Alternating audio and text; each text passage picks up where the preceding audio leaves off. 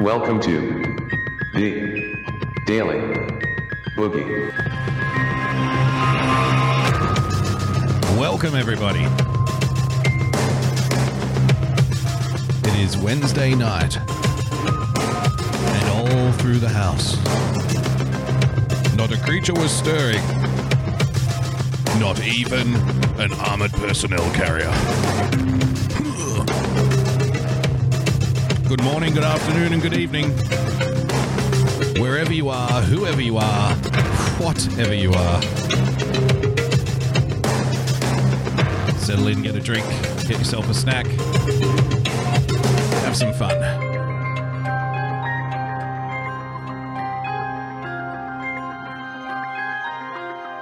Okay.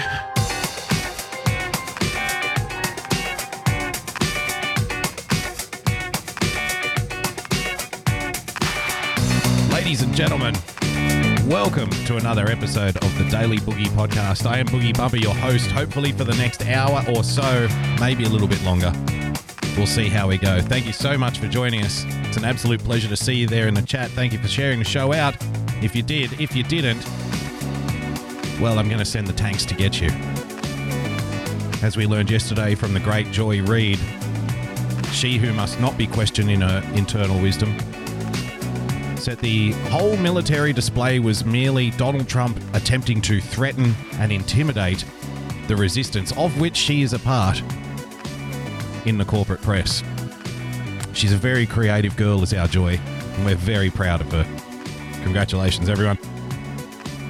For my American brothers and sisters, it is the eve of your celebration of your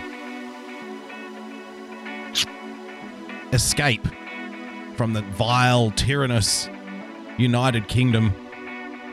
The evil king who wanted to take a little bit more tax out of you. And you said no taxation without representation. And now you pay a hell of a lot more taxes than you used to. A hell of a lot more taxes. Much of it going overseas to various other countries. Oh, how the times have changed. But any excuse for having armored personnel carriers rolling down the streets in Washington, D.C. in some kind of dystopian nightmare is fine by me. So thanks, America. Very cool. Very cool. We will get into that. We've got a lot of other stuff to get through as well. I will be taking calls tonight if anybody's interested. So if you want to call in, by all means, please jump on the Discord, jump in the waiting room about anything we discuss here tonight or anything that has sparked your interest throughout the week, then feel free to jump in. We'll have a little chat. Quick reminder, if you want to become a supporter of the show, please head over to patreon.com/Boogie Bumper. Become a subscriber by hitting that subscribe button on your preferred podcast player. And of course, if you would like to roll a couple of tanks up my highway, then you can do so by following me on Twitter at Boogie Bumper. I guess, thanks, America. Thanks, America.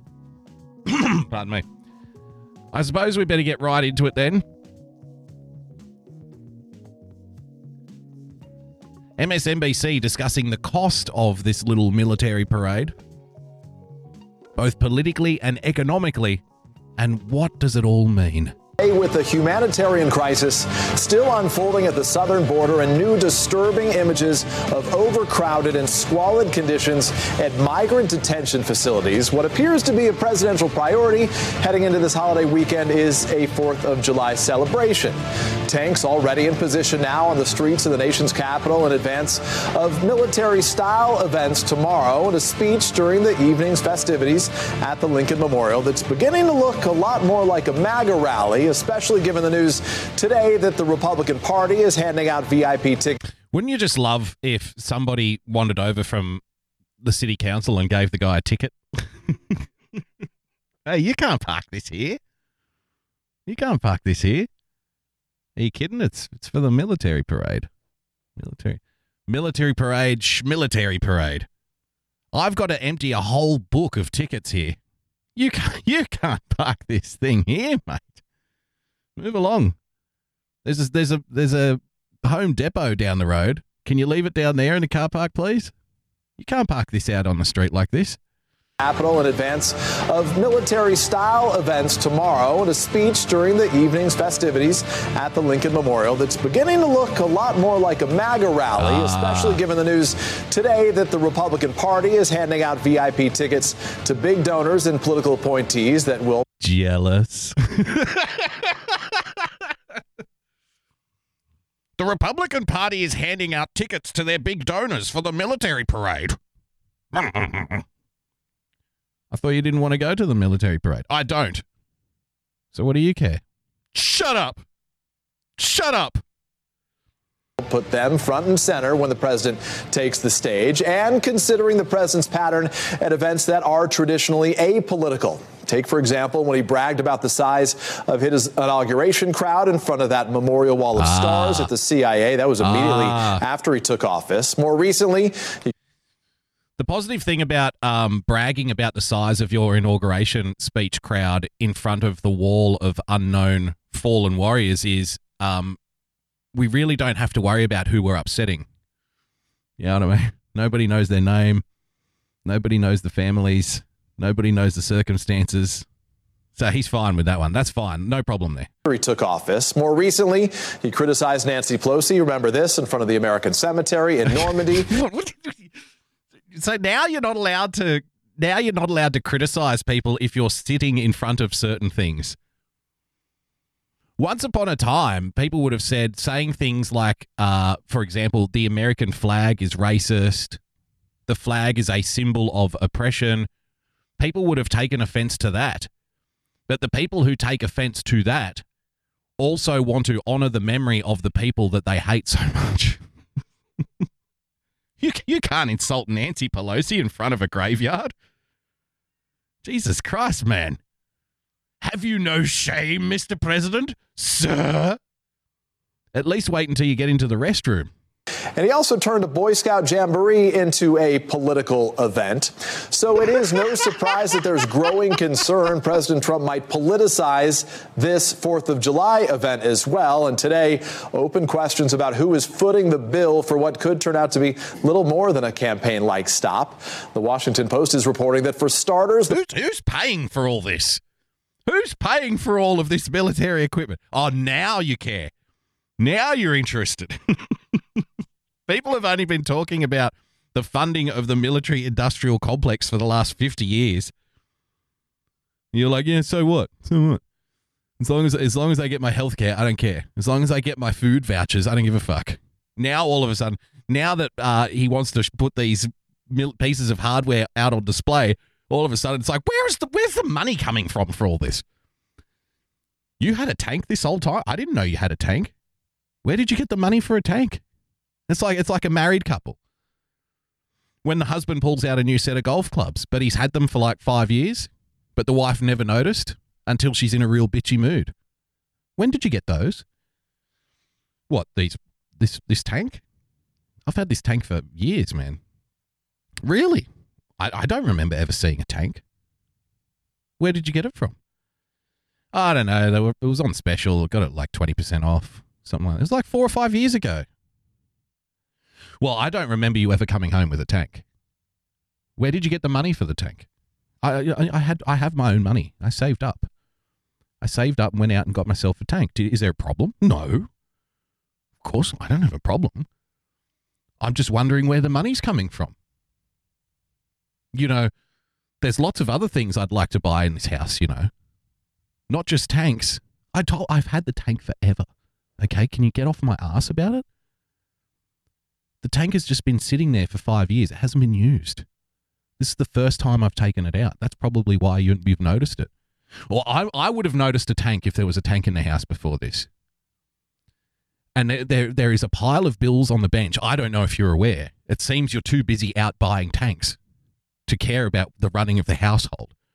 We have medical bills. We have a new fence that needs to be built. Okay? The kids need food. I can't be the only one who's paying attention to all of these expenditures in the household. I mean, don't you think I would like a tank? Don't you think I would like to buy a tank too one day? Jesus Christ.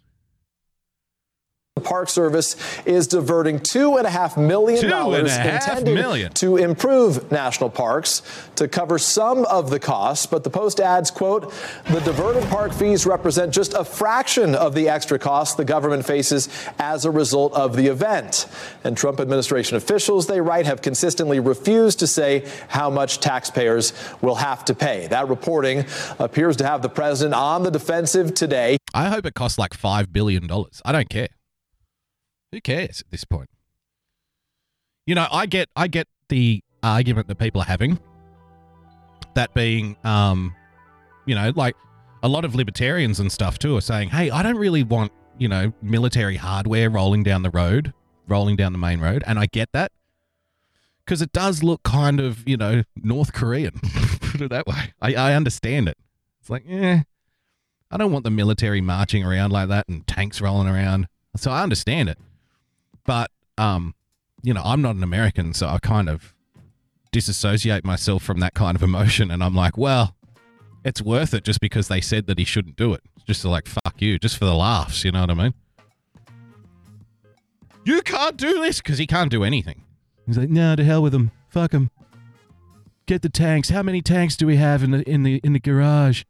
Let's roll them all out down the main street. Fuck these bastards, you know what I mean? I'll give a speech. It's going to be tremendous. There'll be popcorn. People will drink soda. It'll be wonderful. Waving American flags. To hell with them all. So it's worth it just for that for mine. He tweeted, quote, the cost of our great salute to America tomorrow will be very little compared to what it is worth. We own the planes. We have the pilots. The airport is right next door, Andrews. All we need is the fuel. We own the tanks, and all fireworks are donated by two of the great. Good question in the chat. See, follow Q's onto it. What kind of gas mileage does it get? Because what you want is like a Democrat bean counter, a Democrat politician walking around the tank with a clipboard. Yeah, we're just calculating how much the taxpayers are actually going to have to pay. We'll get somebody from the tax department down there to calculate the cost of this event for the taxpayers. And they're walking around like, So when was the last time the tank was serviced? I see some scratches on the tracks here. Now, is that new? Was that there when you picked it up? Can I get the odometer reading on this tank before you set it off down the main road, down Pennsylvania Avenue? Can you do that for me? Now, it says here, in miles to gallon, it's got a decimal point in it. Does that mean that this thing's a bit of a gas guzzler? I see. And where did you fill it up? Did you fill it up at the BP down the road? At the Ampol? The Texaco? We have to calculate the cost of these tanks rolling down the road. 3 to 5 miles per gallon. That's some good economy there. It's nice! Exclamation point. Here to help me break it all down today from the Washington Post, we have national political reporter Robert Costa. On set, NBC News correspondent Heidi Prisbilla, New York Times political reporter Ken Vogel, plus Doug Thornell, former DNC senior advisor, and chief national correspondent for the New York Times, Mark Leibovich. Thanks. Okay, can we not have two people from the New York Times? What's the point of having two people from the same publication? I'd rather someone from BuzzFeed in there. Okay, we got this guy from the Washington Post, this girl from the New York Times, this guy who used to work for the DNC, and another guy from the New York Times. Who's minding the office at the New York Times?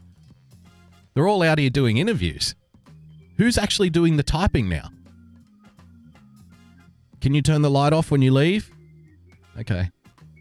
Thanks all of you for being with us. Robert, we're going to have you join us here as well. Heidi, I want to start with you. Talk about what particularly makes this so abnormal for a president to put himself in the middle of the 4th of July celebration with Air Force One, F-35s, Marine One all flying overhead. Because it's a celebration of our nation's history. It's not a celebration of any particular individual. The racist, horrible, oppressive, suppressive, slave-ridden history. Blah.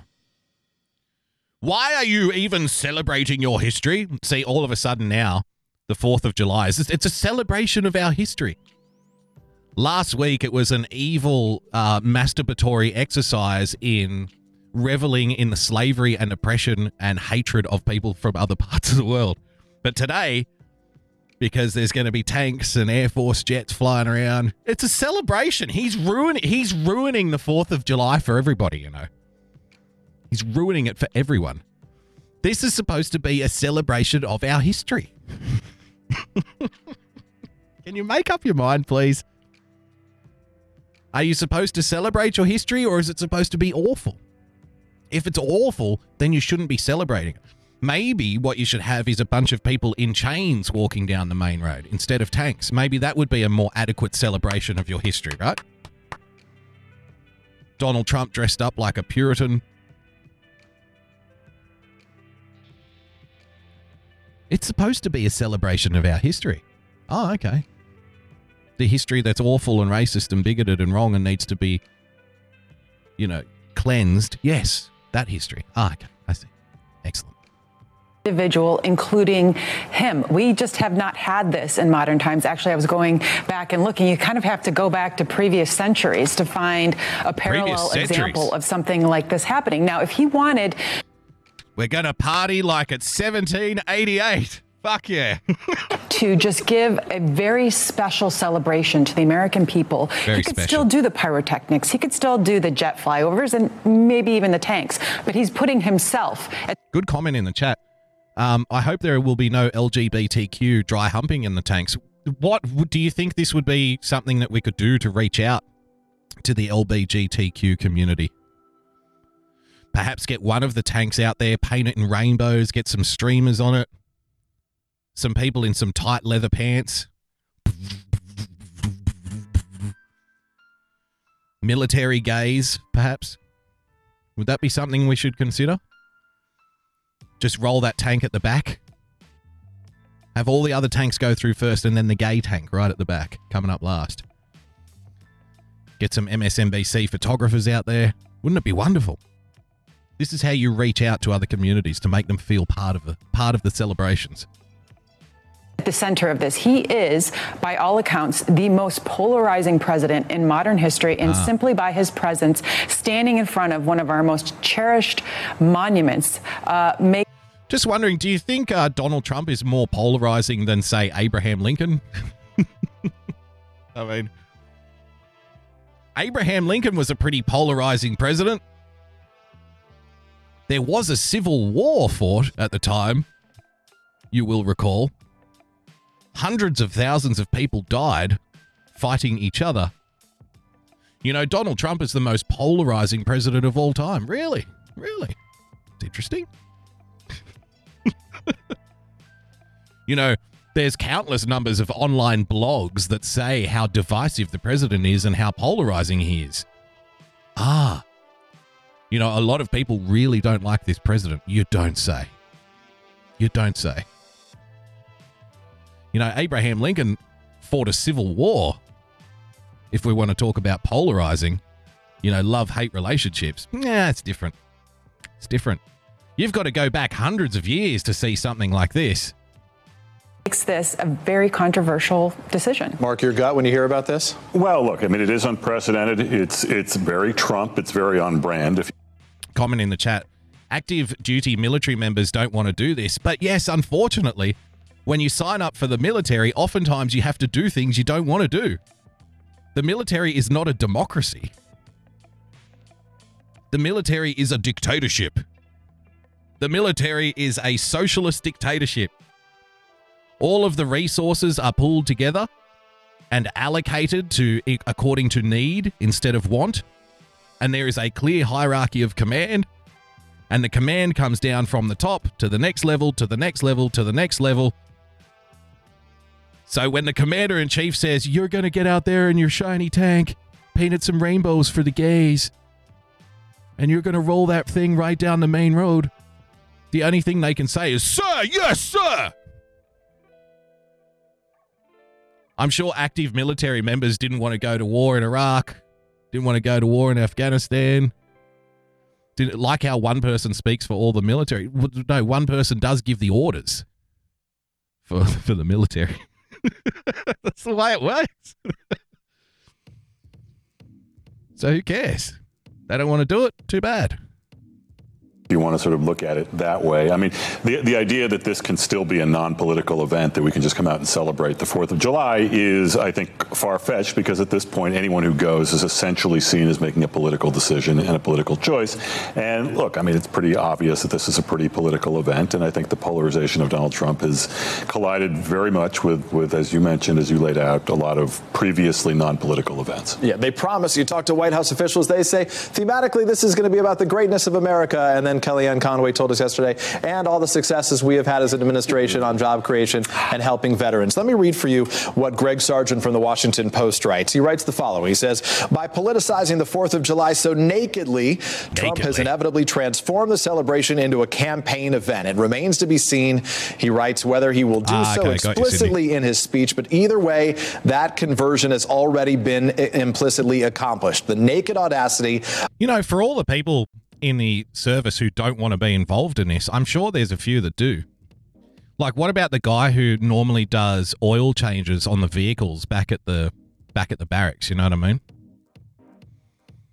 What about the guy whose job it is in the military to, you know, clean the soup kitchen after mess? He's probably going to love the day off. You mean I don't have to be in here scrubbing pots and pans all fucking day? I can get out there and march around in the street in tanks and wave little flags? It's going to be tremendous. I can't wait. Going to see some action. Of the usurpation is itself the point. That's a $5 word for you. That Democrats and liberals are getting trolled into expressions of outrage over it only reinforces that point to greater effect. Ken, does it matter what he says tomorrow when he's up on the podium? What if he surprised all of us and just said, I'm here, Democrats, Republicans, we stand together and celebrate this day? Would anything change? Is that possible he would do so? That would be truly shocking. I think we've seen a number of instances where the spotlight has been on Trump, and there's been a lot of attention on the specific words that he's using, whether he's going to live up to the moment or lapse into his sort of more ad-lib campaign-style rhetoric. And, you know, they could put him on the teleprompter, and he could come out and give a soaring speech about American ideals and independence and the like. But I think Democrats, Republicans, everyone is going to be waiting for him to launch into, as Kellyanne Conway put it, a recitation of their greatest hits, which ultimately tends to lead, no matter how scripted, they try to have him into campaign-style rally speak. I hope he does. I hope he gets up there with like all of the military hardware around him and the anthem playing and the flags waving and the jets flying overhead, and just comes out and gives a very typical Trump speech. Yeah, you know, we're going to have to do something about these illegals and the Hillary Clinton campaign. They were colluding with the Russians. That was the real collusion. No collusion. No collusion. You know, nobody knows China like I know China. I would love if he dedicated 5 to 10 minutes of this speech on Independence Day to China. We've got some tremendous people working on the China problem. I know China. China! Again, who gives a fuck at this point? Clear already this is having an impact, Doug, right now. If tourists want to go see the Lincoln Memorial today, they can no longer do it. It's effectively been shut down, or at least was for a period of time today, because they're setting up the stage for the president. It's effectively shut down. Well, at least it was shut down for a period of time. Okay. We've got more and more opportunity to see the Lincoln Memorial by the minute. There. Airspace is going to be shut down at Reagan, not because the president is speaking per se, but because the president is speaking there. They moved the fireworks, which means for more than an hour, people aren't going to be able to fly in and out of town. The RNC, we heard from the RNC, the campaign has spoken out about this. Here's what the campaign said. They said, as a courtesy, the campaign, the Trump campaign, also got tickets, was provided tickets for staff and their families and friends, much like for the Easter egg roll or White House garden tours, probably similar to how Congress provides tickets to their events on the west front of the Capitol. I reached out to the DNC. They haven't received any tickets. So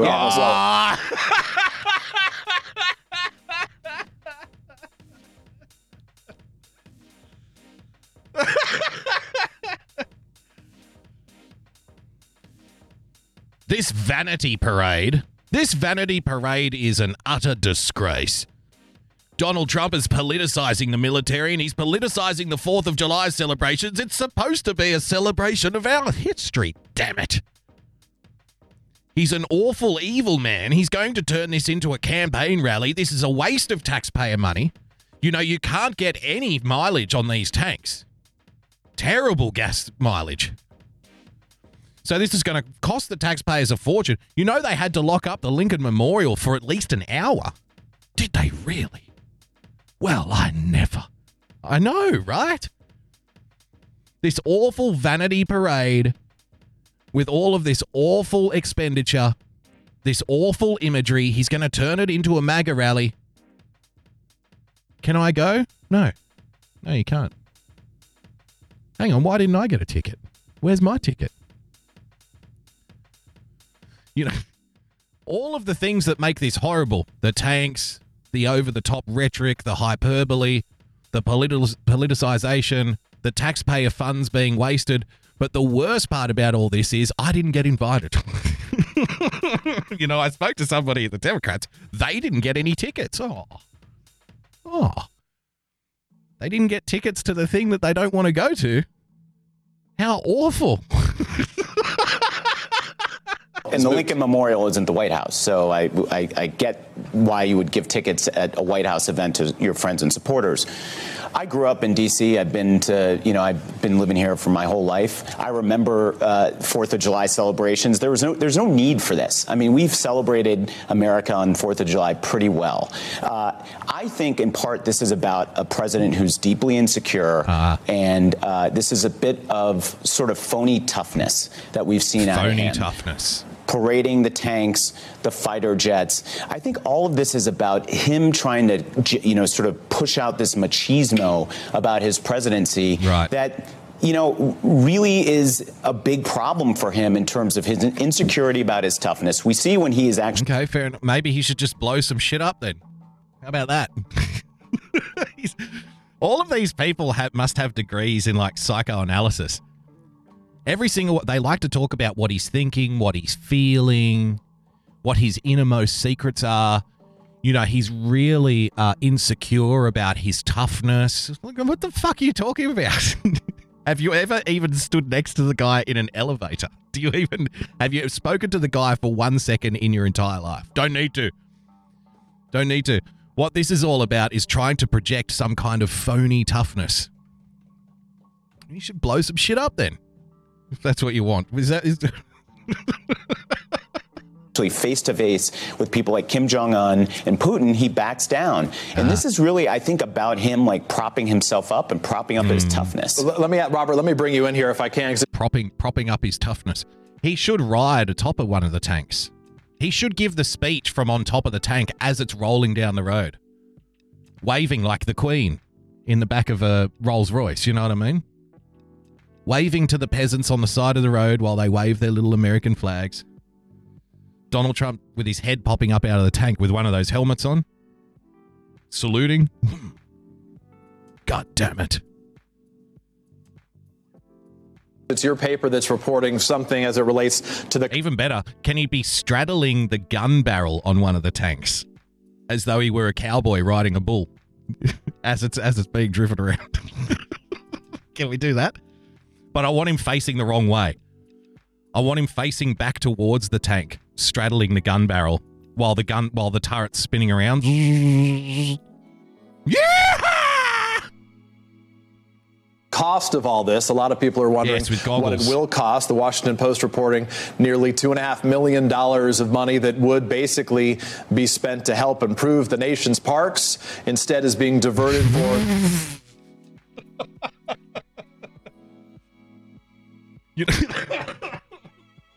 You know, this $2.5 million was supposed to go to the Parks Department. I mean, there are hedge cutters right now fretting about where their next paycheck is coming from. $2.5 million was put aside for the Parks Department, ladies and gentlemen, so a guy can go around with one of those sticks with a nail on the end of it and pick up trash. The parks are going to be swimming in garbage now. Thank you, Mr. President. Happy 4th of July, everybody. The grass is going to be a little bit longer than it should be.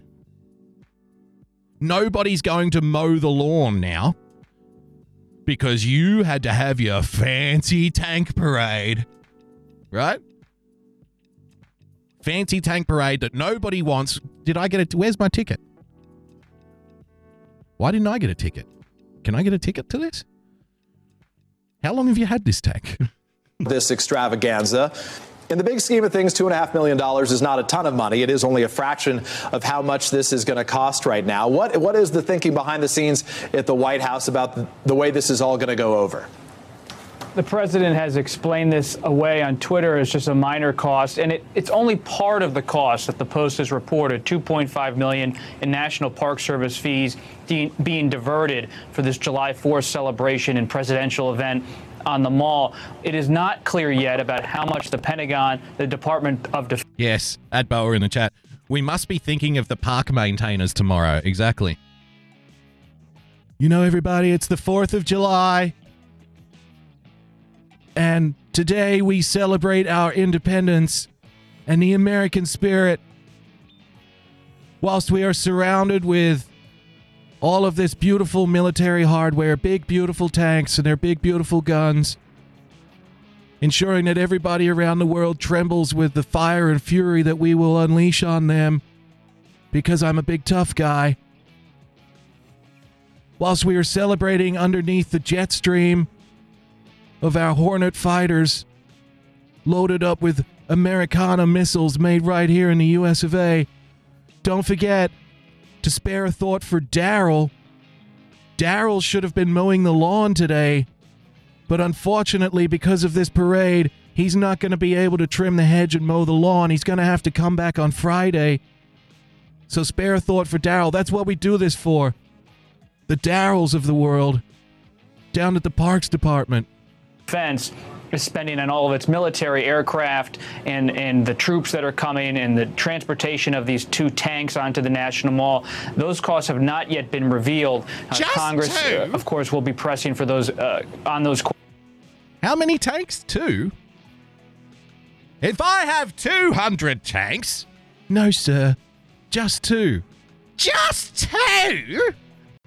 2 tanks? Is that it? 2 tanks? This is what everybody's getting upset about? 2 vehicles? Fucking hell, man. Jesus, that's nothing. I thought, though, by the sounds of it, I thought the whole military armada was going to be going down the road. I thought it was going to look like a fucking invasion force. I thought it was going to be reminiscent of, Blitzkrieg. With hundreds of tanks just plowing across the countryside. But it's just going to be 2 tanks parked. Just 2. 2.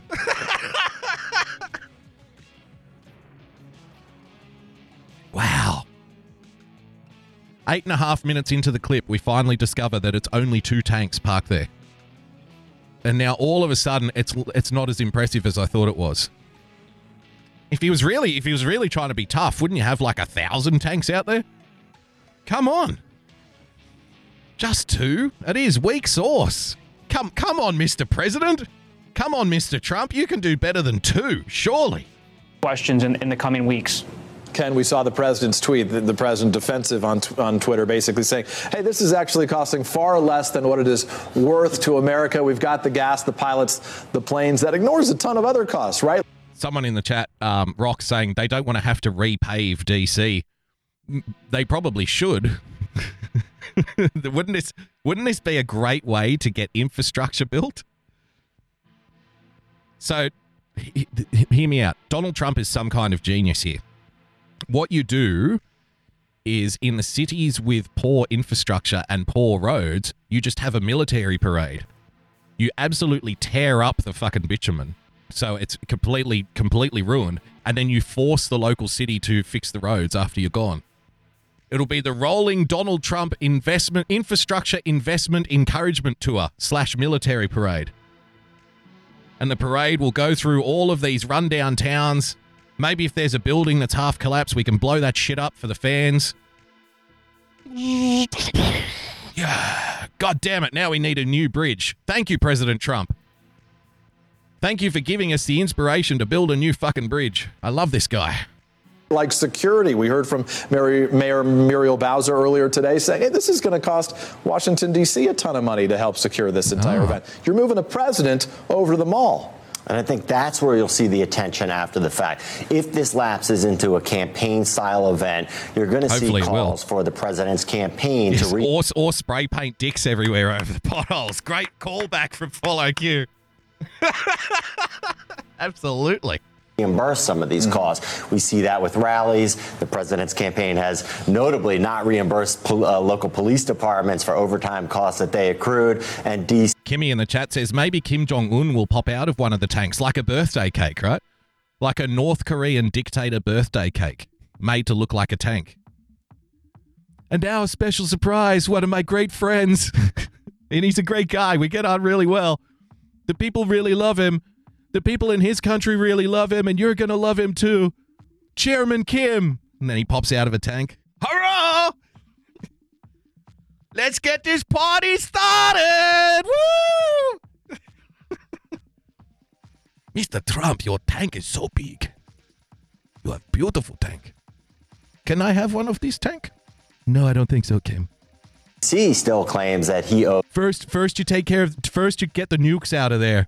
Then we might give you one of these tanks, okay?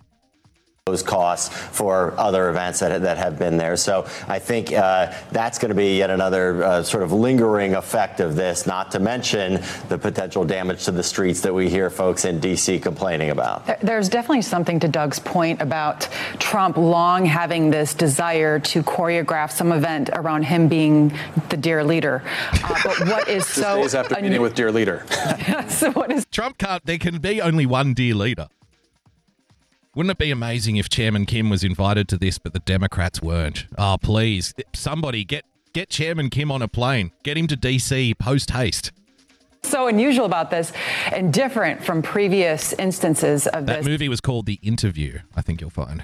This is why the word hijacked is being used, because the American people are being co-opted into this. This is their day. This is the day for America and for every American. And yet the American people are being somewhat against their will. Some of them who are just coming there for the fireworks. It's against their will.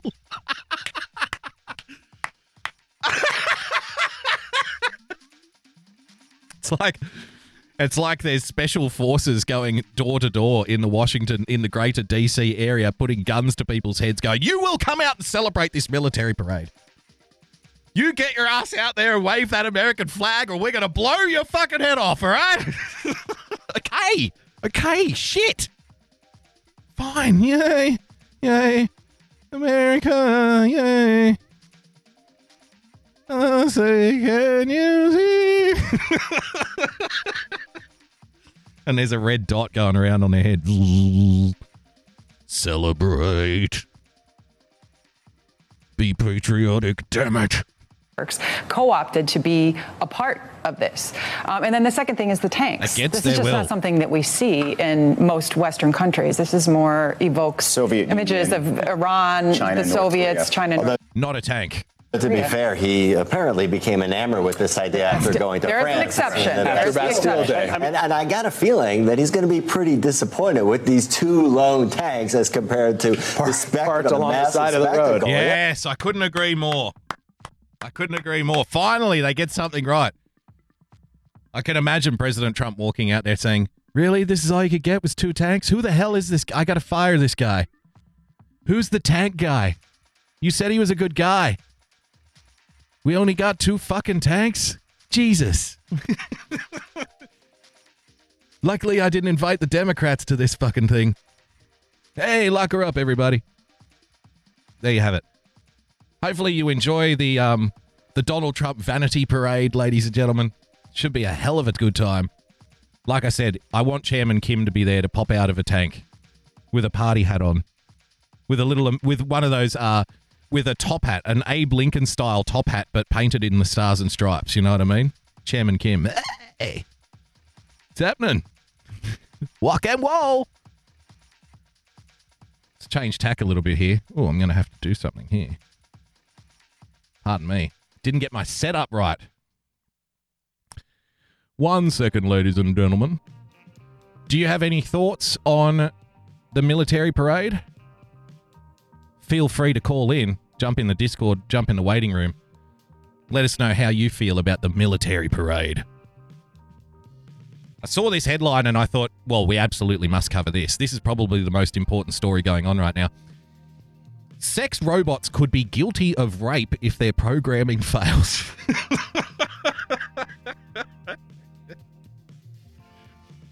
I bet you thought that the most confronting thing about the sex robot phenomenon is that people were having sex with inanimate objects and then equating it to spending time with a real-life person.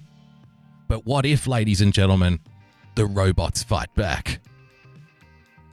Next generation sex robots will have, says Dr. David Levy, artificial intelligence above the level of most humans. Well, if you're so smart, how come you're a sex robot? Why ain't you an engineer robot? Why couldn't you be a mathematics robot, huh? If you're so smart, how come you're not an iPad? Let's see. Robot-human marriage discussed by artificial intelligence expert. Do you want to get married to your sex bot? Why not? People are getting married to dead pirates these days, so how bad can it be? Consider what most people want from a life partner, a spouse. All of the following qualities and many more are likely to be achievable in software within a few decades. Your robot will be patient, kind, protective, loving, trusting, truthful, persevering, respectful, uncomplaining, complimentary, pleasant to talk to, and sharing your sense of humour. And the robots of the future will not be jealous, boastful, arrogant, rude, self-seeking, or easily angered. God, this guy's ex-wife sounds like a real cunt.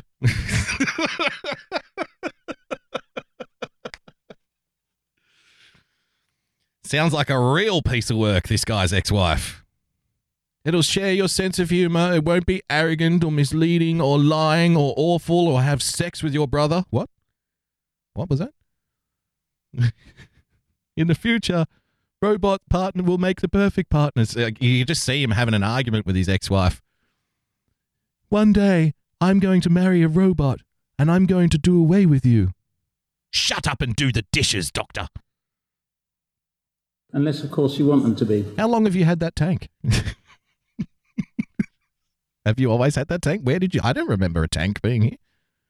Where did you keep it? How much did you pay for this tank?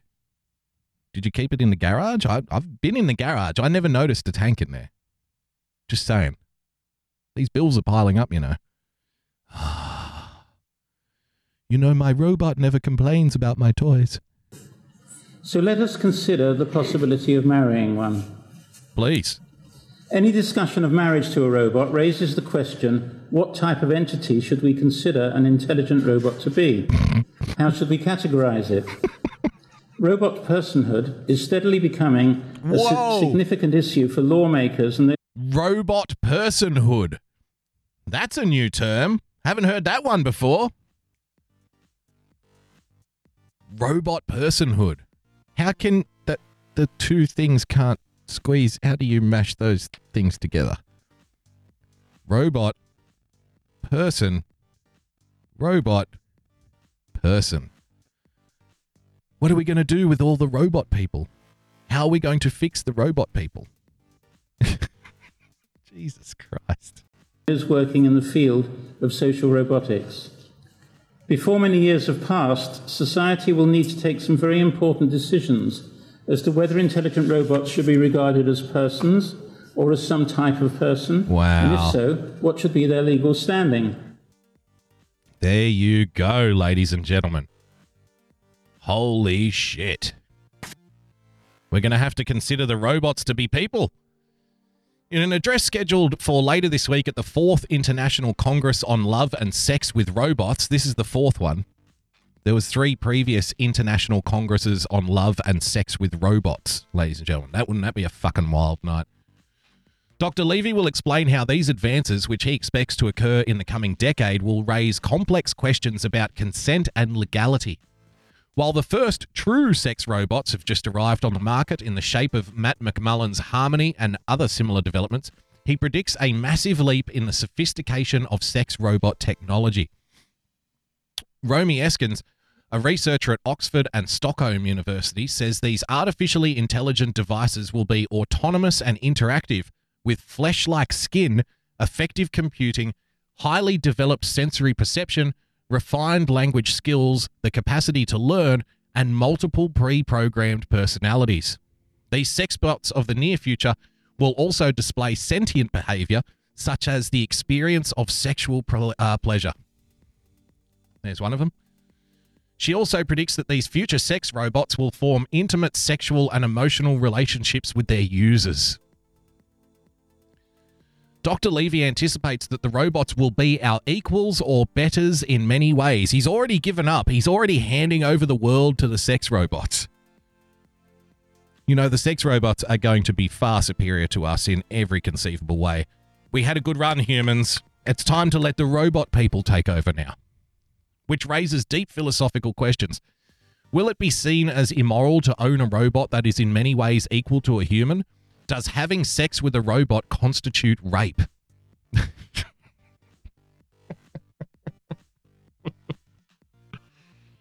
What are we going to do with all of these people?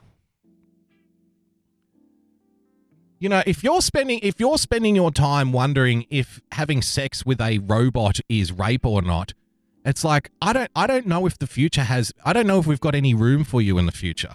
I don't know what you could possibly give to us. Like what service could you possibly offer in the dystopian future of, you know, post-apocalyptic war zone stuff, right? Like, what do you bring to the table? Can you change a tire? You're in. You know how to grow vegetables? Great, you're in. We're going to need you. I'm sorry, what do you do? Well, I wrote a bunch of essays discussing whether or not having sex with a robot constitutes rape. Yeah, sorry. The life raft's full, man. Sorry. You're gonna have to go somewhere else. We've got no use for you here. He points out that the male function sex robots will have access to a far wider range of information about consent than human males. So the male sex robots will have a better idea of what rape is and what isn't than human men will.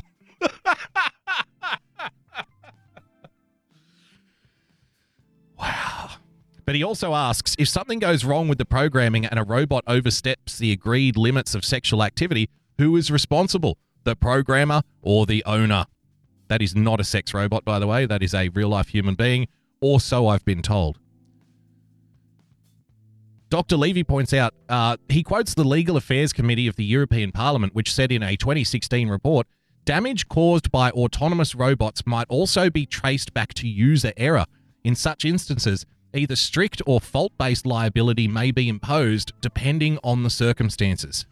Dr. Levy points out, this is uncomfortably close to victim blaming. This would seem to imply that in some cases of inappropriate or illegal behavior by a male bot seeking sex with a woman, the woman herself could be found to be liable. Imagine that.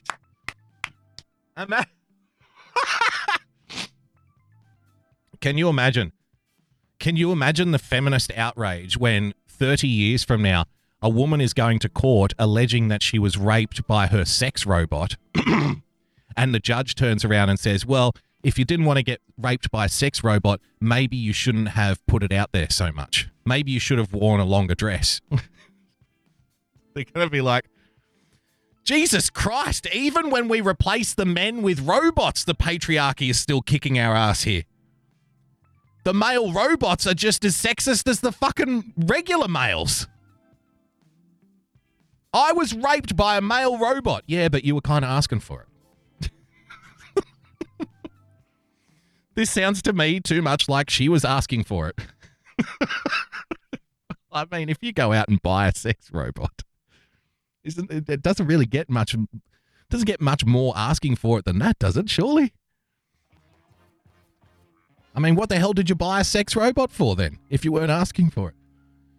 He says that while we humans will have responsibilities to the robot, I don't fucking think so. No. No. If I'm buying a sex robot, I want to be able to fucking put it in the closet when I'm done. Okay, power down. Now shut up and get under the bed and don't make a sound until I'm horny again, okay? God, what a fucking nightmare. We're going to have responsibilities to the robot. So you have sex with your robot, you finish up, you leave the robot in the bedroom, and then you're out, you're watching the game in the lounge room, drinking a beer or something, and you just hear this from the other room. Boogie. Boogie. I'm like, what the fuck is that? Boogie. You get up and walk into the bedroom, and the sex robot's there looking at you, and you're like, yes? She's like, have you taken out the trash? Fuck you. Get off my ass, man. Okay? Boogie, have you let the cats in yet? Fuck off. I need an oil change. Oh, this sucks. I think I'm just going to cut out the genitals and just be done with it. The proceedings of the Love and Sex with Robots conference are set to be published in Paladin Journal of Behavioral Robotics, edited by Professor George Schoner from the Ruhr University in Bochum, Germany, and we can't wait for that. Absolutely can't wait for that. I want to show you something here that really annoyed me. I'm a big fan of Seinfeld. Seinfeld's probably my number one go-to show. Pardon me. I grew up watching probably Seinfeld and The Simpsons more than anything else, but Seinfeld probably number one, right? And it's probably the only show that I can watch the same episodes repeatedly over and over and over again and still have tears streaming down my face. The dialogue, everything was just amazing when that show came out. There was never a show like it. I actually saw Jerry Seinfeld do stand-up here in Sydney a few years ago, and for a month leading up to it, I had this killer, mega flu that was going around Australia at the time. So I was in bed for a month, and people who were following me back then, they'll know because, I was talking to them. I was doing Periscope. Sounding like this.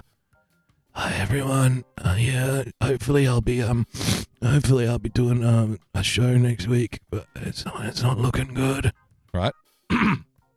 So after a month in bed, I had tickets to go see this Seinfeld show, and I thought, I'm not fucking missing it. I'm not skipping it. Went to see it. Could barely walk. I wasn't in the mood for laughing. You know what I mean? I had a fever. I was incredibly ill, nauseous, couldn't walk. And then I've gone to this Seinfeld show, and I haven't laughed that hard in my entire fucking life. Honestly, hand on heart. I had my face, when you laugh so much that your face is sore afterwards, for hours afterwards. It was the funniest stand-up I've ever heard in my fucking life. And from a guy who's in his 60s now, and you think, he's mainstream, blah, blah, blah. That's almost what made it so good, was the fact that through his whole set, which went for about an hour, by the way, no politics and no cussing. Now, obviously, I like politics and I don't mind swearing, so it's not like those things offend me.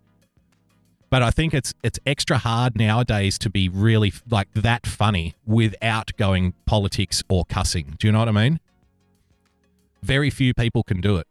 So he's a very old-fashioned style comic, and it was just fucking hilarious. The whole room, there was probably, 5,000, 10,000 people in this place.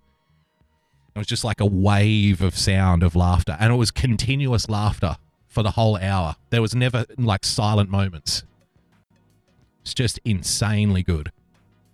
So I saw this come on Inside Edition the other day, and I thought, I don't like this. And I'm going to explain why. This is a little bit different. This is nothing political. Let's do a little bit of showbiz, shall we?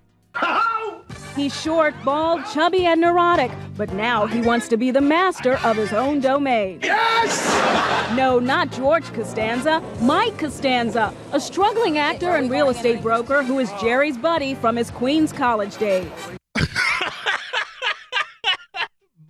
Mike Costanza. He's an actor and a real estate broker. Whenever you put some other job title after actor, then you're not really an actor, right? It's like, I'm a budding actor and a waitress. I'm an actor and a tax accountant. No, you're not. You're just a tax accountant. You're just a waitress. You're just a real estate broker. You are not an actor. If you have to be an actor / real estate broker, you're just in real estate, bro. You're not an actor. But I mean, so this guy, I don't know this guy, thankfully. But don't you think it's kind of shitty? So he's now written a book like I'm the Real George Costanza. He's got a press conference outside of the diner.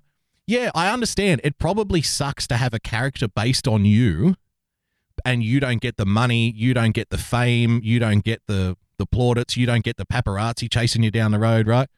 And you're like, where's my slice? I want a slice of this. I'm the real George, you know. I'm the real George Costanza. You know, I used to be friends with Jerry back in college. It's like, oh, you know these kinds of people, right? You'd be at a party or something. Hi, I'm Boogie. Oh, nice to meet you. I'm Mike. Mike Costanza. Like he just can't wait to tell you his last name. Yeah, hi, I'm Mike Costanza. Nobody else introduces themselves by their first and their last name, but I bet you Mike Costanza does wherever he goes. Even if he's at the fucking Burger King, you know what I mean? At Starbucks, you know how they say at Starbucks, what's your name? And you're like, oh, James, blah, blah, blah, Boogie. He's at the Starbucks. Yeah, I'll get a double mocha latte. And by the way, it's for Mike Costanza. And hoping, praying that the person on the other end of this transaction goes, Costanza? Costanza like George Costanza? Well, funny you say that. Funny you mention that. You know, that whole character was based on me. Really? And even though he's had the conversation a million times, which would drive an ordinary person nuts. Like if your name was something Costanza and you were a normal person, you would avoid telling people your last name because you'd be like, I don't want to fucking talk about Seinfeld again. Every time I mention my last name, people want to talk to me about George fucking Costanza. I hate it. I'm over it. I hate that show. I wish that show never existed. Like, imagine if you were Homer Simpson. But this guy, he's the opposite. He goes up to everybody. Hi, my name's Mike Costanza, just like the show, George. You know, it was based on me. I used to be friends with Jerry back in college. Only 15 seconds in.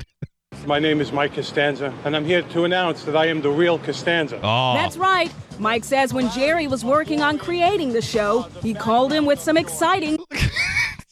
On his book does not have a picture of Mike Costanza on it. His book has a picture of Jerry Seinfeld.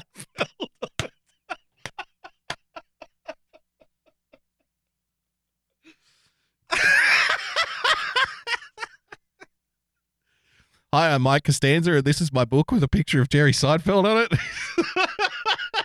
Because Jerry's going to move copy. People will buy a book about Jerry Seinfeld. They're not going to buy a book about Mike Costanza. On creating the show, he called him with some exciting news. Jerry said out of our friendship, he was naming the best friend on his show after me, and I was very touched. Oh. He's been with Jerry to the movies, to Chinese restaurants, to the airports, on vacation. They've double dated together. All of the things that me and Jerry have not done. You know, in the show, me and Jerry get on really well. We've been to the airport, we've double dated, we've gone on vacation. No, Mike, you didn't do any of those things. You understand that, right? You're just a guy with a name.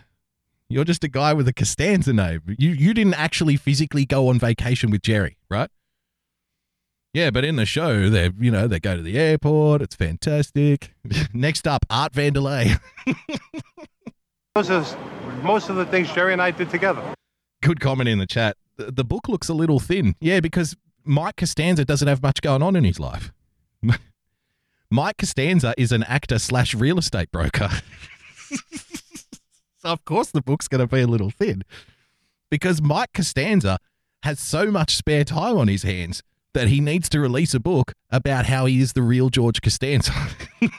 But Mike wants everyone to know that there are differences, too. George is a neurotic, self-absorbed loser that we all know. Yeah. You know, in the show there, the character was based on me, all right? The character was based on me. I'm Mike Costanza. The character was based on me. And, we go on holidays, right? We go on holidays. We would go to the airport together. We double dated. All right. But all of those loser traits, I mean, the guy's a fucking loser, right? All of those fucking loser traits, they ain't mine. I'm a fucking cool guy. You know, in the show, George is like this neurotic, paranoid loser. You know, I'm none of those things. I'm a fucking baller, all right? I mean, I'm a fucking actor / real estate broker. And he's a wimp. Mike Costanza is a stand-up guy. Mike Costanza's a fucking tough guy, all right? You step up to Mike Costanza, he's gonna fucking lay you out. Right? George is a paranoid loser individual. I'm the real George Costanza, but I ain't any of those things, all right? I'm a fucking winner. I'm a fucking stand-up guy over here. And you can read all about it in Mike's new book, The Real Seinfeld, as told by the real Costanza. I just really wanted to distinguish between Mike Costanza and George Costanza. But when it... Who wants to read the fucking life story of an unknown, irrelevant person?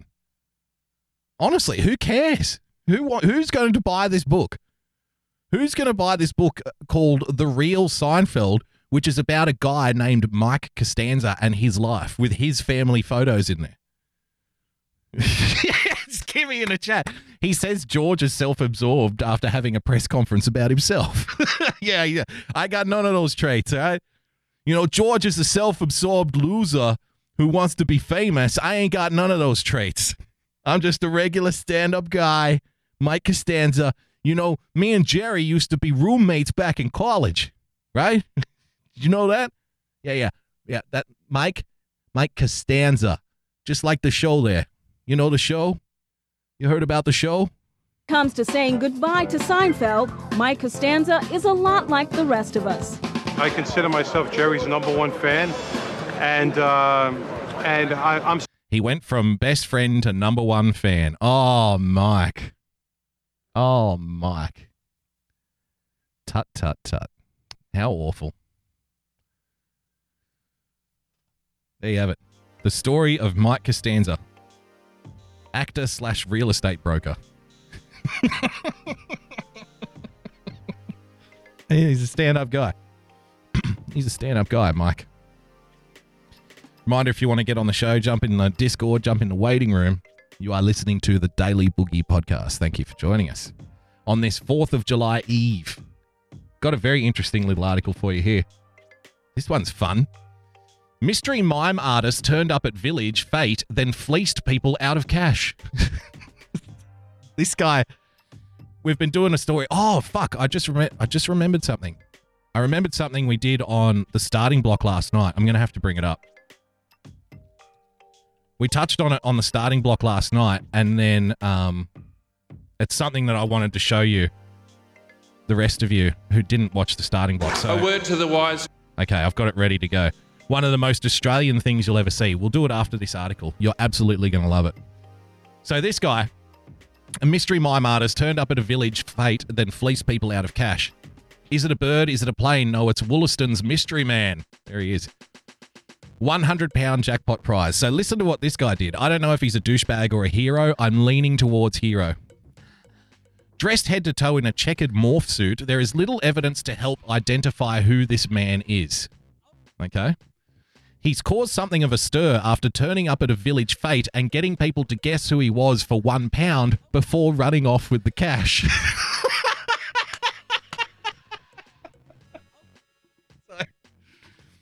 So this guy dressed in a bodysuit is the easiest fucking grift he's ever done in his life, I guarantee it. This guy dresses up in a full bodysuit and he goes down to like a local fair and puts up these signs. Hey, £100 jackpot prize if you can figure out who I am. So people pay, £1 to enter the event, and they write down what his name is, and they put their contact name and their telephone number, and they put their little entry in the box. Oh, I think it's Daryl who mows the lawns. Oh, I think it's Max Johnson who works down at accounting. Yeah, I think it's this. I think it's a little too tall. It's a little too tall to be Brett. I think it's Robbie. Okay. And he doesn't say anything. He's just a mime. And so people throw all of their money into the pot to figure out who he is, and then he just picks up the pot and fucking leaves. Doesn't hand out any money. Walks out waving, see ya. And nobody knows who he is, so they can't get the money back. What a genius. Now villagers in Wollaston in the Forest of Dean have asked the man to come forward before they get in touch with the Popo. He communicated only through mime, and some villagers think they know who he is but are staying tight-lipped to prevent a witch hunt. He turned up at Wollaston Carnival and handed out entry forms that said, "Is it a bird? Is it a plane? No, it's Wollaston's mystery man." The winner would receive £100 if they got his identity correct, and most people assumed he was a local resident raising money for the Hall Fund. He even had the audacity to pose for selfies. So this might be the first case in history where the thief has been photographed multiple times with the money and nobody still can find out who it is. Do we have any photographs of the suspect? Yes, we do. Thousands. Thousands of selfies were taken with the suspect. The last known sighting appears to be of him melting away down a public footpath with a deck chair under one arm and an old music bag or briefcase under the other, just waltzing away with his chair. After failing to return Sue and husband Tony, chairman of the committee put an appeal on Facebook for him to reveal himself. The mystery deepened when organisers then received an email from the Wollaston Carnival mystery man offering to transfer £100 to them.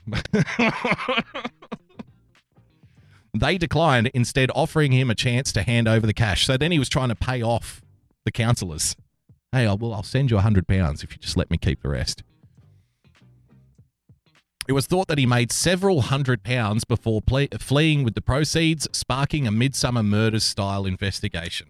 Isn't that wonderful? The Wollaston Mystery Man. Face recognition fail. That's it. He found a way around it. There he is. Posing with people. Posing with a young lad. Hello there, youngster. Have you got £1 you'd like to give to me? It's a big story in this little town. Well done, the Wollaston Mystery Man. All right, I want to show you this. Like I said, we touched on it in the starting block earlier this morning. If you missed the starting block, then good luck to you, because you're not missing much. But so we have an award ceremony here, which is the equivalent to the Golden Globes, called the Logies. And the way the Logies works is people, actors get nominated for TV shows and stuff. But it's actually voted on by the public, by the TV watching public. They vote for who they want to win the awards. And the top award that gets handed out every year at the Logies is called the Gold Logie, and it only goes to one person. So it's supposed to be like the cream of the crop, right? All the most favorite stars in the country get nominated for the Gold Logie, and only one guy gets to win it. And again, it's voted on by the public. So what's happened in the past is all the people who are nominated for the Gold Logies, and I'm not big on these award shows, don't get me wrong, I don't particularly care, but people do care here. It's still a kind of a big thing here, even though that shocks me to admit, but it's true. What's it mean? I don't know. I don't know what Logie means. Like I said, I'm not big on these award shows, but it's a big award. It's a big award. Nadine, thanks for joining us. So this is possibly one of the most Australian things I've ever seen. So what normally happens is the people who are nominated for the Gold Logie then do a little bit of a PR tour. They go around on the radio shows and the TV shows and, I'm just happy to be nominated. It's such an honour. I think that this person will win the Logie. Yeah, Logie, the Logie Awards. I think this person will win the Gold Logie. He really deserves it. I don't think I really deserve it, but I'm honoured to be nominated, blah, blah, blah, blah, blah. But this time, this guy, Tom Gleeson, he did a negative campaign, meaning all the TV spots and stuff that he did, he was attacking the other contestants. He was saying, don't give it to this guy. He's a piece of shit. Vote for me. This person's horrible. This woman is disgusting. She's awful. She doesn't deserve it. Vote for me. I deserve it. All like sort of tongue in cheek, all taking the piss, all, trying to be a comedian, right?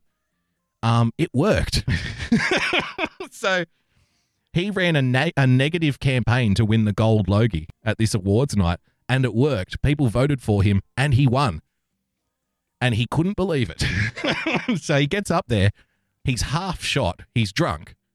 And he gets up there to accept the award. Like I said, one of the most Australian things you will ever see. A word to the wise, stop drinking. I didn't do that. I thought it was Costa's night, to be honest.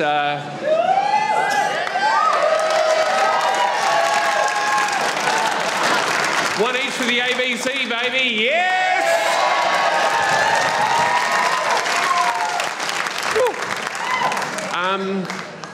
I'm in a tricky spot.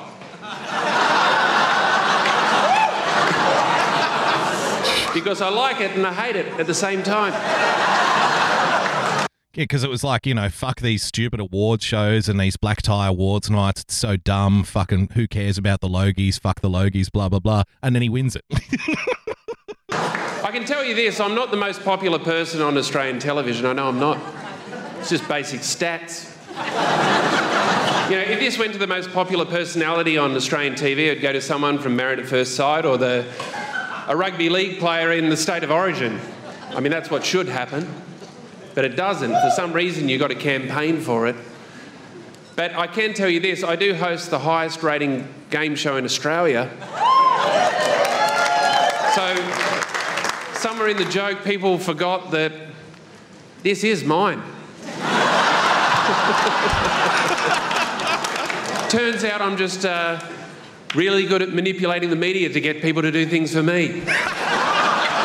Which, if you think about it, it's why we're all here. Yes. So maybe I do deserve this award. Takes a big swing. I mean, he took his drink up on stage with him.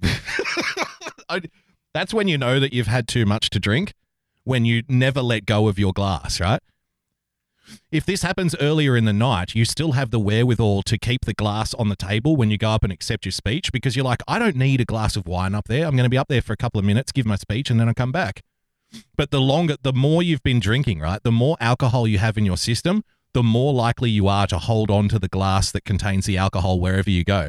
That's when you start taking it into the bathroom with you, taking it out to the car park, right? You start carrying around the glass the more drunk you are.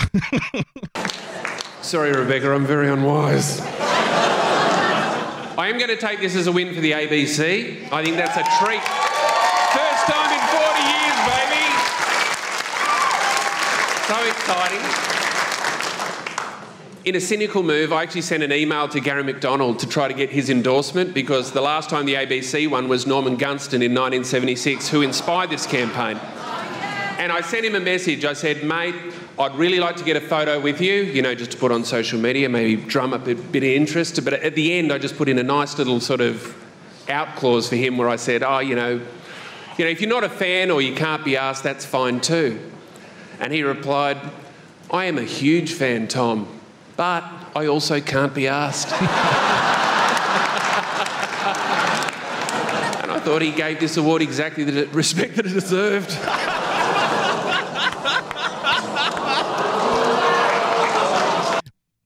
Imagine, like, somebody winning an Academy Award and then using their speech to bash the Academy Awards, right?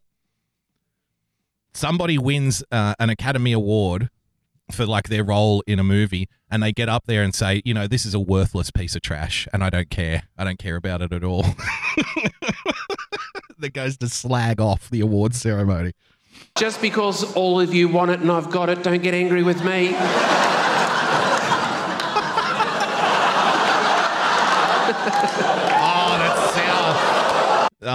That's Amanda Keller. Look at that. Oh, she ain't happy. She is not happy. And he couldn't give a fuck. Could not give a fuck.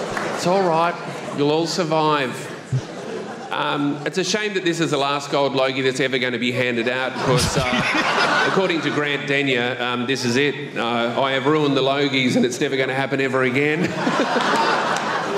But at least I won this all by myself.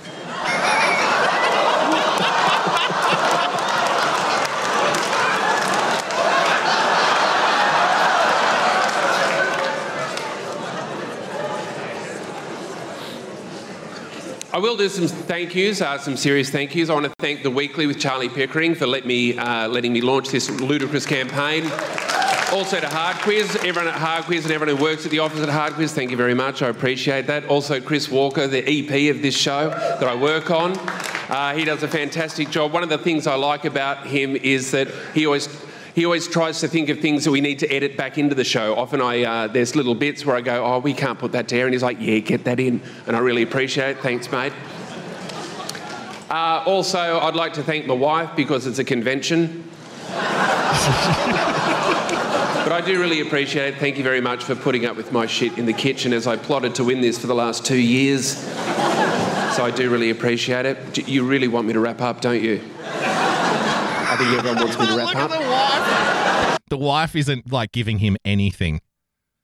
Oh, don't you hate it? Guys, don't you hate it when the wife does shit like that? You're trying to read her face. Don't you? You're trying to read your wife. Like when you're too loud at a bar or something and you're with your friends and you're telling like obnoxious jokes or something and you look over and there's one person not laughing and it's the wife. And you're like, oh, babe, should we get going now or something? And she's like, no, it's fine. And just stares at you and you're trying to get some kind of read. All women have this ability to turn into absolute fucking shark poker players in that moment. You know, they do not give you anything. Nothing to read. It's like, I don't know what to do here. Should I keep going? Should I not? I'm not getting anything off this chick. I think everyone wants me to wrap up. I'm feeling a bit like Molly Meldrum 2 years ago, but anyway, I'll try to right the ship. Try to right the ship.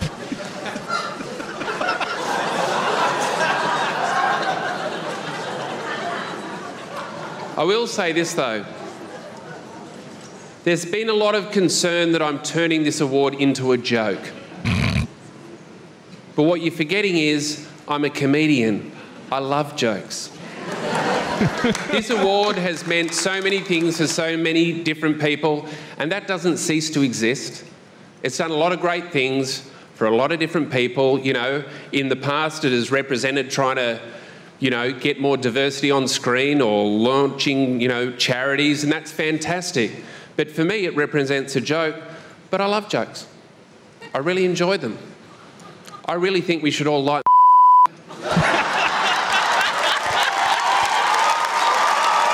I really do. We should all lighten the fuck up.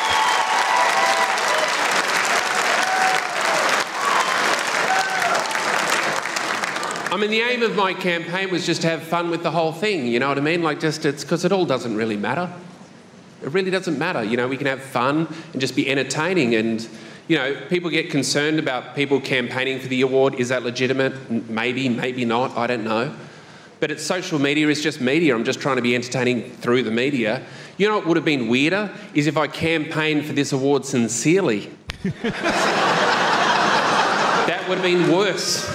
It would have been worse. You know what I mean? Imagine me just sincerely saying that I was humbled by the award. I wouldn't be able to live with myself. It'd make me want to vomit.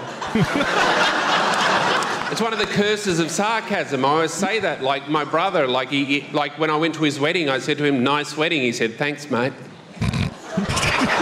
No, I'm trying to say it was a really nice day. He was like, "Get nicked." So I would like to take this as a win for comedy. There you go. And taking the piss and not giving a shit. Not giving a shit. I'm taking it as a win for comedy because comedy to me is really important. In the past, it hasn't even been a category some years for the Logies.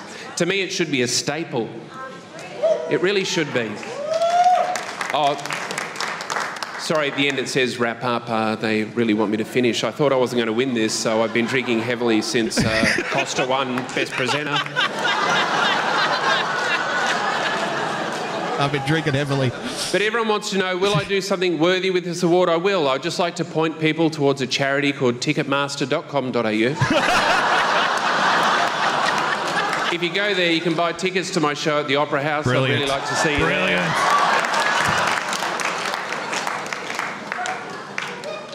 I won't waste any more of your time. I will just briefly say, I would like to say thank you to the contestants on Hard Quiz because they make the show. And I know a lot of you haven't seen the show because we're all watching Netflix or Stan or whatever. We don't watch each other's shows anymore. When you see each other at a party, don't say, I love your work, because you don't, because you haven't seen it. Just say, how good's Chernobyl?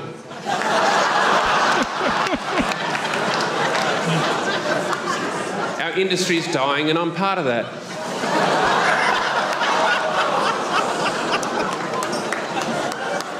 Our industry's dying and I'm part of that.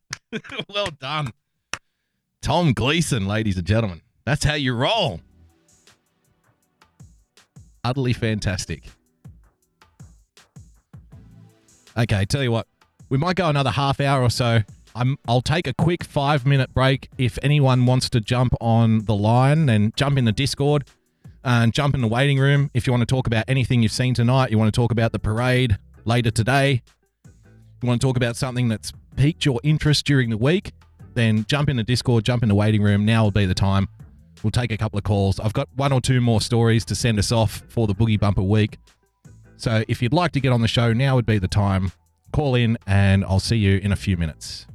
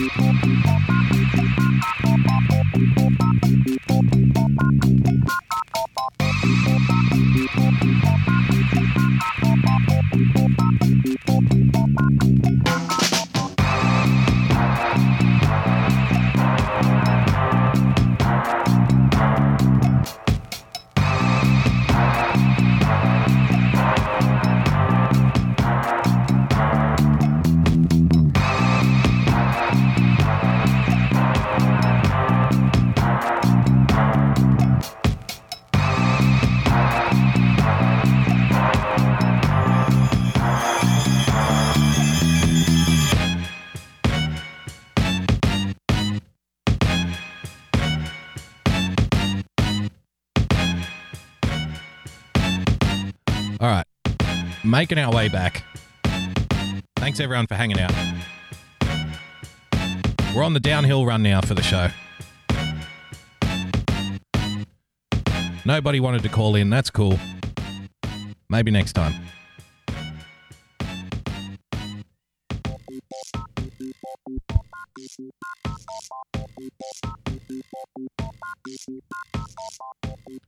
The opportunity has come and gone, I'm afraid. We're just going to do a couple more stories. Thanks everyone for sticking around. You are listening to the Daily Boogie Podcast with your host Boogie Bumper on the downhill stretch. Pardon me. For all of us, by the sounds of it. I'd like to thank the Logies for this award. I have been drinking heavily.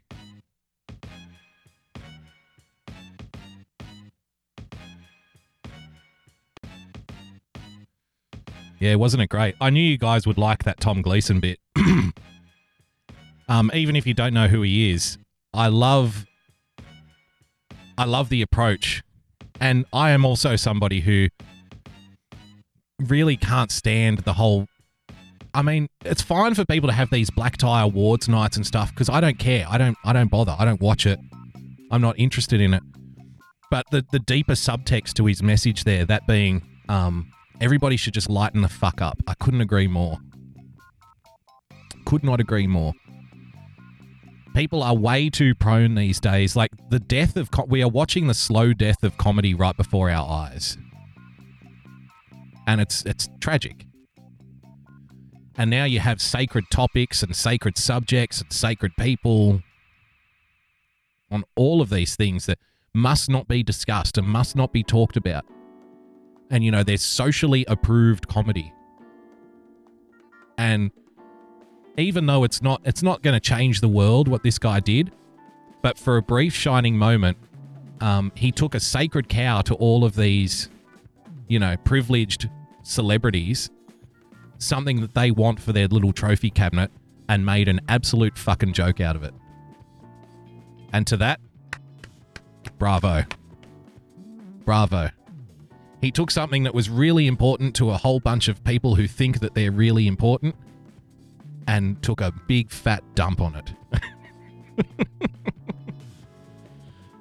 So it's absolutely wonderful, and we need more of it, because I think that's part of the reason why we're getting into this heightened hypersensitivity all over the Western world, not just Australia, not just the United States, not just Europe, all of them. A hypersensitivity where people are on a hair trigger just looking for a reason to be offended. And if there is no reason to be offended, oftentimes they'll invent a reason to be offended. Because the awards are going to those who are most offended.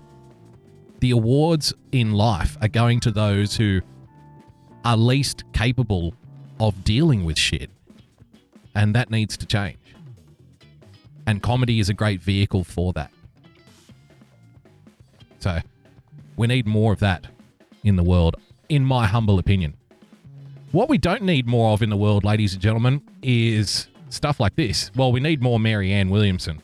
I might save that for Monday, because it's a little bit long, this video. This video deserves like another half an hour breakdown. They're on the campaign trail with Marianne Williamson for Vice Media. So we'll keep that one in the bank for Monday. But I do have this. This was a couple of weeks ago. A robot police. So we're worried about the robots raping us now, the sex robots. If you missed the earlier part of the show, feel free to go back and watch the replay. We're worried about sex robot rape these days. We now have robo-cops in LA, ladies and gentlemen. Check this out. To you.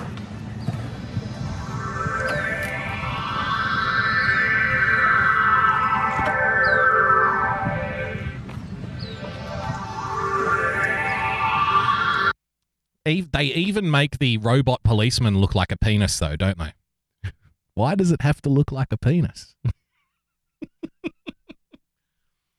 Oh, yeah, Officer Big Dick rolling through the park here, huh? Motherfucker. Why does it have to look like a penis?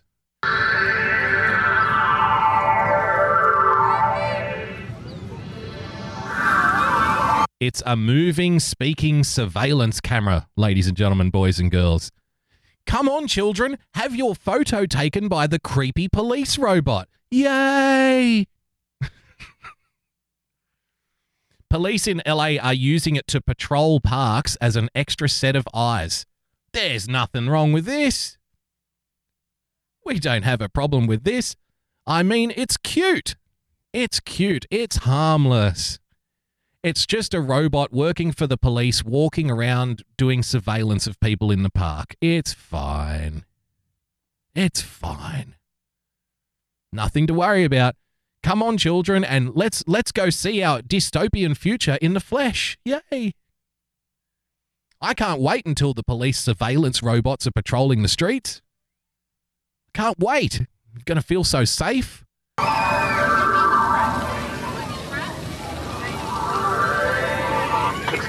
Come on, children. Come and get your photos taken with the police robot.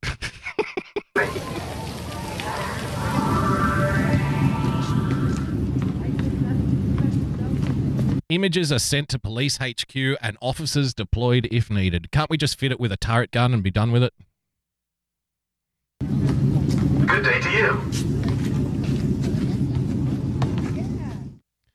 See, now it's programmed with the nice sounding good day to you. Hello, I am Police Bot. It's a lovely day outside, isn't it? But then when they're ready to flick the switch, it's going to be like, you need to return to your home or we will shoot you in the ass. It's like, whoa, you were so friendly yesterday. Hi, Police Bot. Hello, citizen. It's a lovely day for a walk in the park. Thank you for not walking on the grass. And then down at police headquarters, when they've got enough of these robot things going around the streets, they'll flick the switch. Attention, citizen, return to your home immediately or you will get shot in the face. Whoa, Police Bot, what happened? I thought we were cool. I thought we were friends. Shut up, human scum. Fuck. How can we not trust the police robots? Deputies, man jumped over Lehigh Acres Canal in car, Dukes of Hazzard style, and then crashed. Finally, Dukes of Hazzard comes to real life. Does it speak Spanish? Good question. If it did speak Spanish, it would sound like Cory Booker speaking Spanish. Very robotic. Very robotic indeed. Tonight, a hit-and-run arrest with some Hollywood-level elements. Lee County Sheriff's deputies arrested Robert Foley after they say he crashed into an abandoned truck on 21st Street. This was in Lehigh Acres and then ran off. But the crazy part is how Foley got there. We actually created a map to show you what deputies describe happened based on those tire marks. Deputies say Foley was driving westbound on 21st Street Southwest toward a large ditch. Now, we don't usually do this. That's true, Monica. That would be the thing in the future. You'd see the police robot up on blocks with its wheels taken off in LA. Half of its skull missing. But we've got to read directly from the arrest report because you can't make it up. Quote, based on the physical evidence, it was apparent the Nissan was traveling at such great speed that it, quote, vaulted, went airborne, and cleared the water canal/ditch in a fashion only to be described similar to what was depicted in, and we're quoting from the police report, Dukes of Hazzard. We did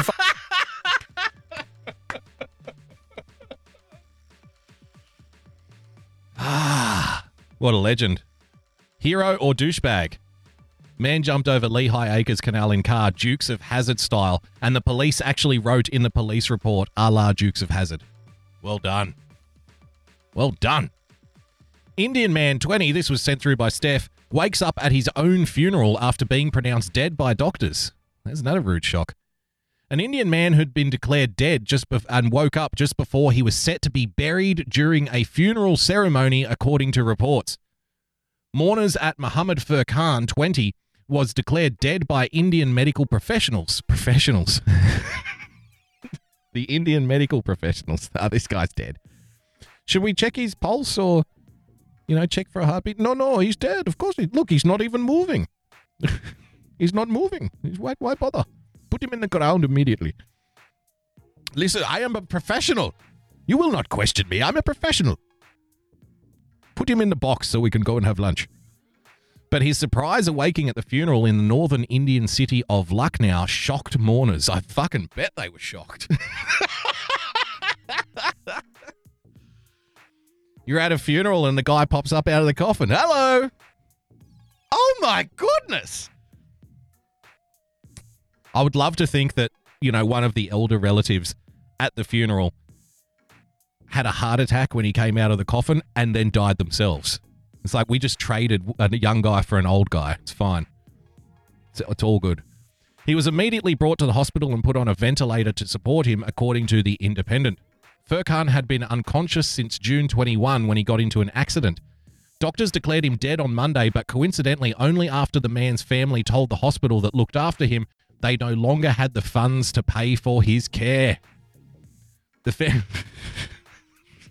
going to be a fucking awkward conversation back at the dinner table.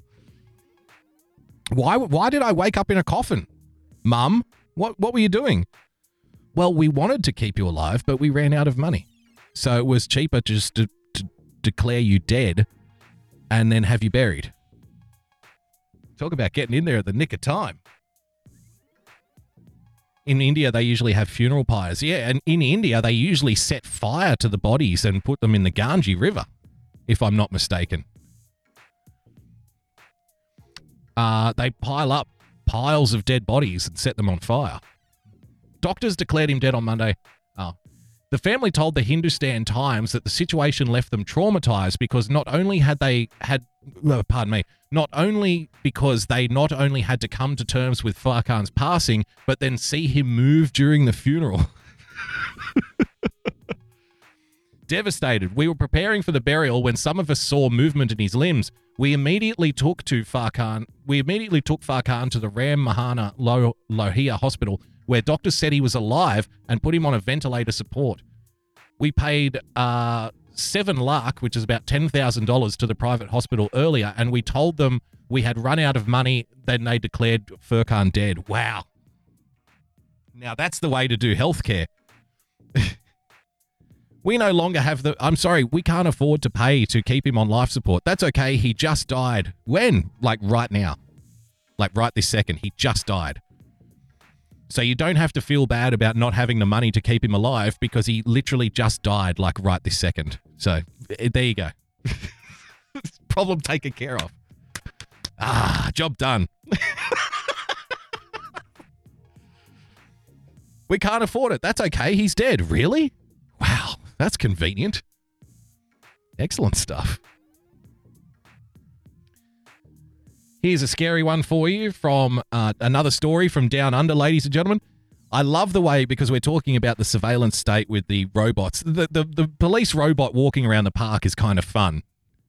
This is less fun. But look at the way that they try to wrap up this in a nice big package and put a bow around it. We often talk about how, the scariest things that come out from government are always gift wrapped for your benefit. Right? Oh, this is for your protection. The protection meme. No. We're doing this to make you safer. No, this is a good thing. It's a good thing that we're censoring the internet, because we're censoring the internet to make you feel safer. Okay. Thank you. Thank you so much. So this is another level beyond from the good state of Victoria, often referred to here as the People's Democratic Republic of Victoria because of their communist tendencies down there. Mobile phone data could be used by the state government to monitor the way Melbourne moves.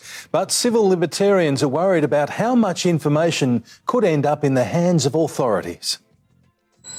A state government plan to get Melbourne moving. It is part of, getting people around where they need to go. But it's just about tracking people's movements so we can get the trains to run on time. Okay. The government tracking your mobile phone data is all about public transport. Really? Wow, that sounds like a tremendous idea.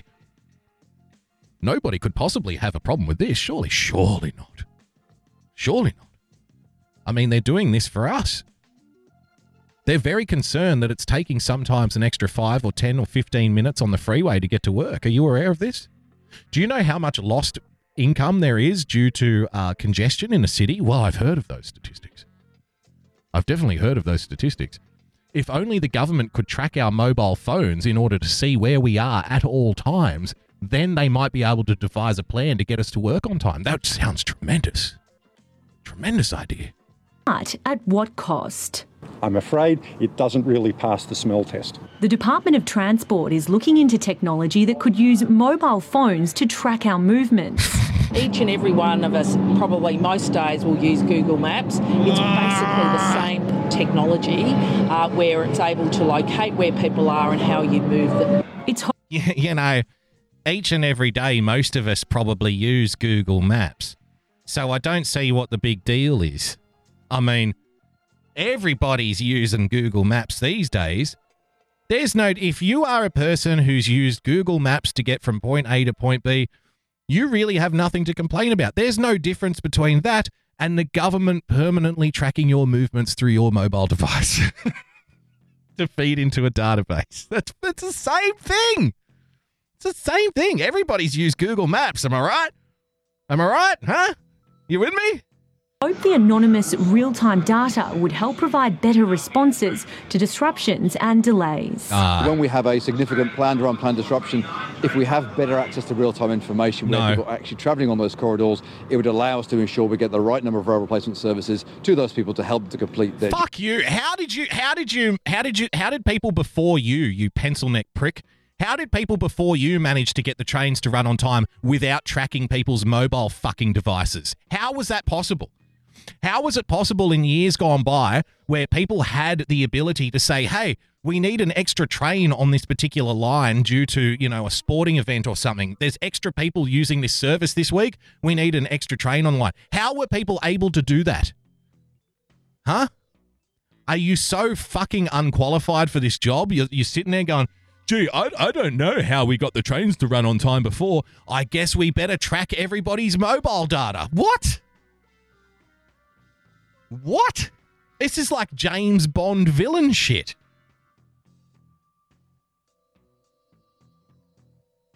This is like the James Bond villain who has a problem with the way society is being run, and his solution is to drop nukes on the Capitol. You know what I mean? Well, I really don't like the level of corruption in the government. So I think the best solution would be to just wipe out the Earth's population and move to Mars. And it's like, what? Fuck it, I think you skipped a few steps, bro. We don't go straight to nuking. Yeah, we're having problems tracking the transport system. So we really want to be able to make the trains run on time for people's convenience. So I just thought it'd be a good idea to track everybody's mobile data and feed it into a government database. You're mad! Mad scientist. But some have security concerns. Oh, some people look at this. Oh, some people have security concerns, and it's like a dark hacker image. You don't want to be one of those hackers, do you? I hear those underground criminal hacker types have a problem with this. Silly fools, they don't understand. We're just from the government, and we just want to make the trains run on time. You seedy, unknown criminal type, you. This is extremely sensitive, extremely worrying data to have available in one nice, neat, tidy little package. Currently, information about public transport usage can be collected from Myki touch-ons and touch-offs, but experts say the ticketing system doesn't provide the full picture. With situations like the free tram zone and with a more fluid public transport network, it doesn't give us a granularity of information about where people are actually travelling all the way through our network. Oh, what a fucking tragedy. We don't know where the people are. We don't know where all the people are at every single given point in the day, and that's a problem. No, you're the fucking problem. You and people like you. You're the problem. We're already tracking people's movements due to the transport card that they have to swipe to get on and off a train. But that's not good enough. It only took them fucking 10 years to put that in place. We're already getting a significant amount of data from people's personal swipe cards when they get on a train, but we'd like more. More. Please, sir, can I have some more? More? How about we just track everybody's mobile data? Great idea, sir. Of course, there are some civil libertarians and hacker types that might have some kind of problem with that, but these people are fringe-dwelling conspiracy theorists. The government never did anything with having access to people's personal data and whereabouts at all times of the day. Nothing untoward, anyway. Nothing untoward. There you have it. On that note, ladies and gentlemen, I think that might see us through to the end of the show. Thank you so much for joining us. Enjoy your military parade tomorrow, ladies and gentlemen, boys and girls. Enjoy the tanks. Hopefully Kim Jong-un will pop up out of a tank at some point. Fingers crossed. I certainly hope he does. So, all jokes aside, from my American brothers and sisters, happy 4th of July. Hope you have a wonderful day. I'll be back on Sunday night with Trust and Verify with the Flying Hawaiian James R. Follow at TAV Show. Besides that, back on Monday. Don't forget to follow our friends at RealPersonPLTCS for the best 15-minute data downloads on the interwebs. And the Preacher Man, Chris Mack, at ChrisMC44, who's on 17 times a day. If you'd like to become a supporter of the show, please head over to patreon.com/Boogie Bumper. Become a subscriber by hitting that subscribe button on your preferred podcast player. And of course, if you would like to track me, then you can do so by following me on Twitter at Boogie Bumper. Until next time, guys, stay calm, stay rational, God bless, and we'll see you soon. Bye-bye.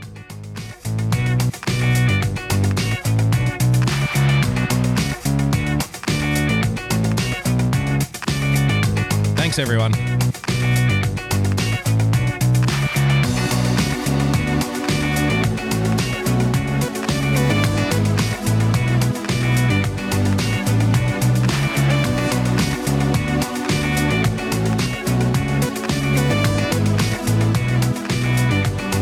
Thanks, Denise.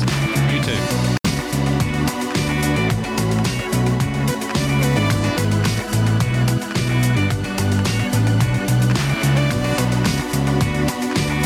Thanks for joining us, Brian. Have a great weekend, everyone. Thanks, Cleo. Thanks, Sandra. Thanks, General. Thanks so much for joining us.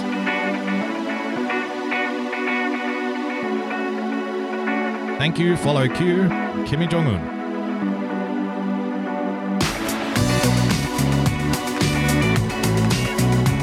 Thanks for joining us on the first adults-only edition of the Daily Boogie Podcast.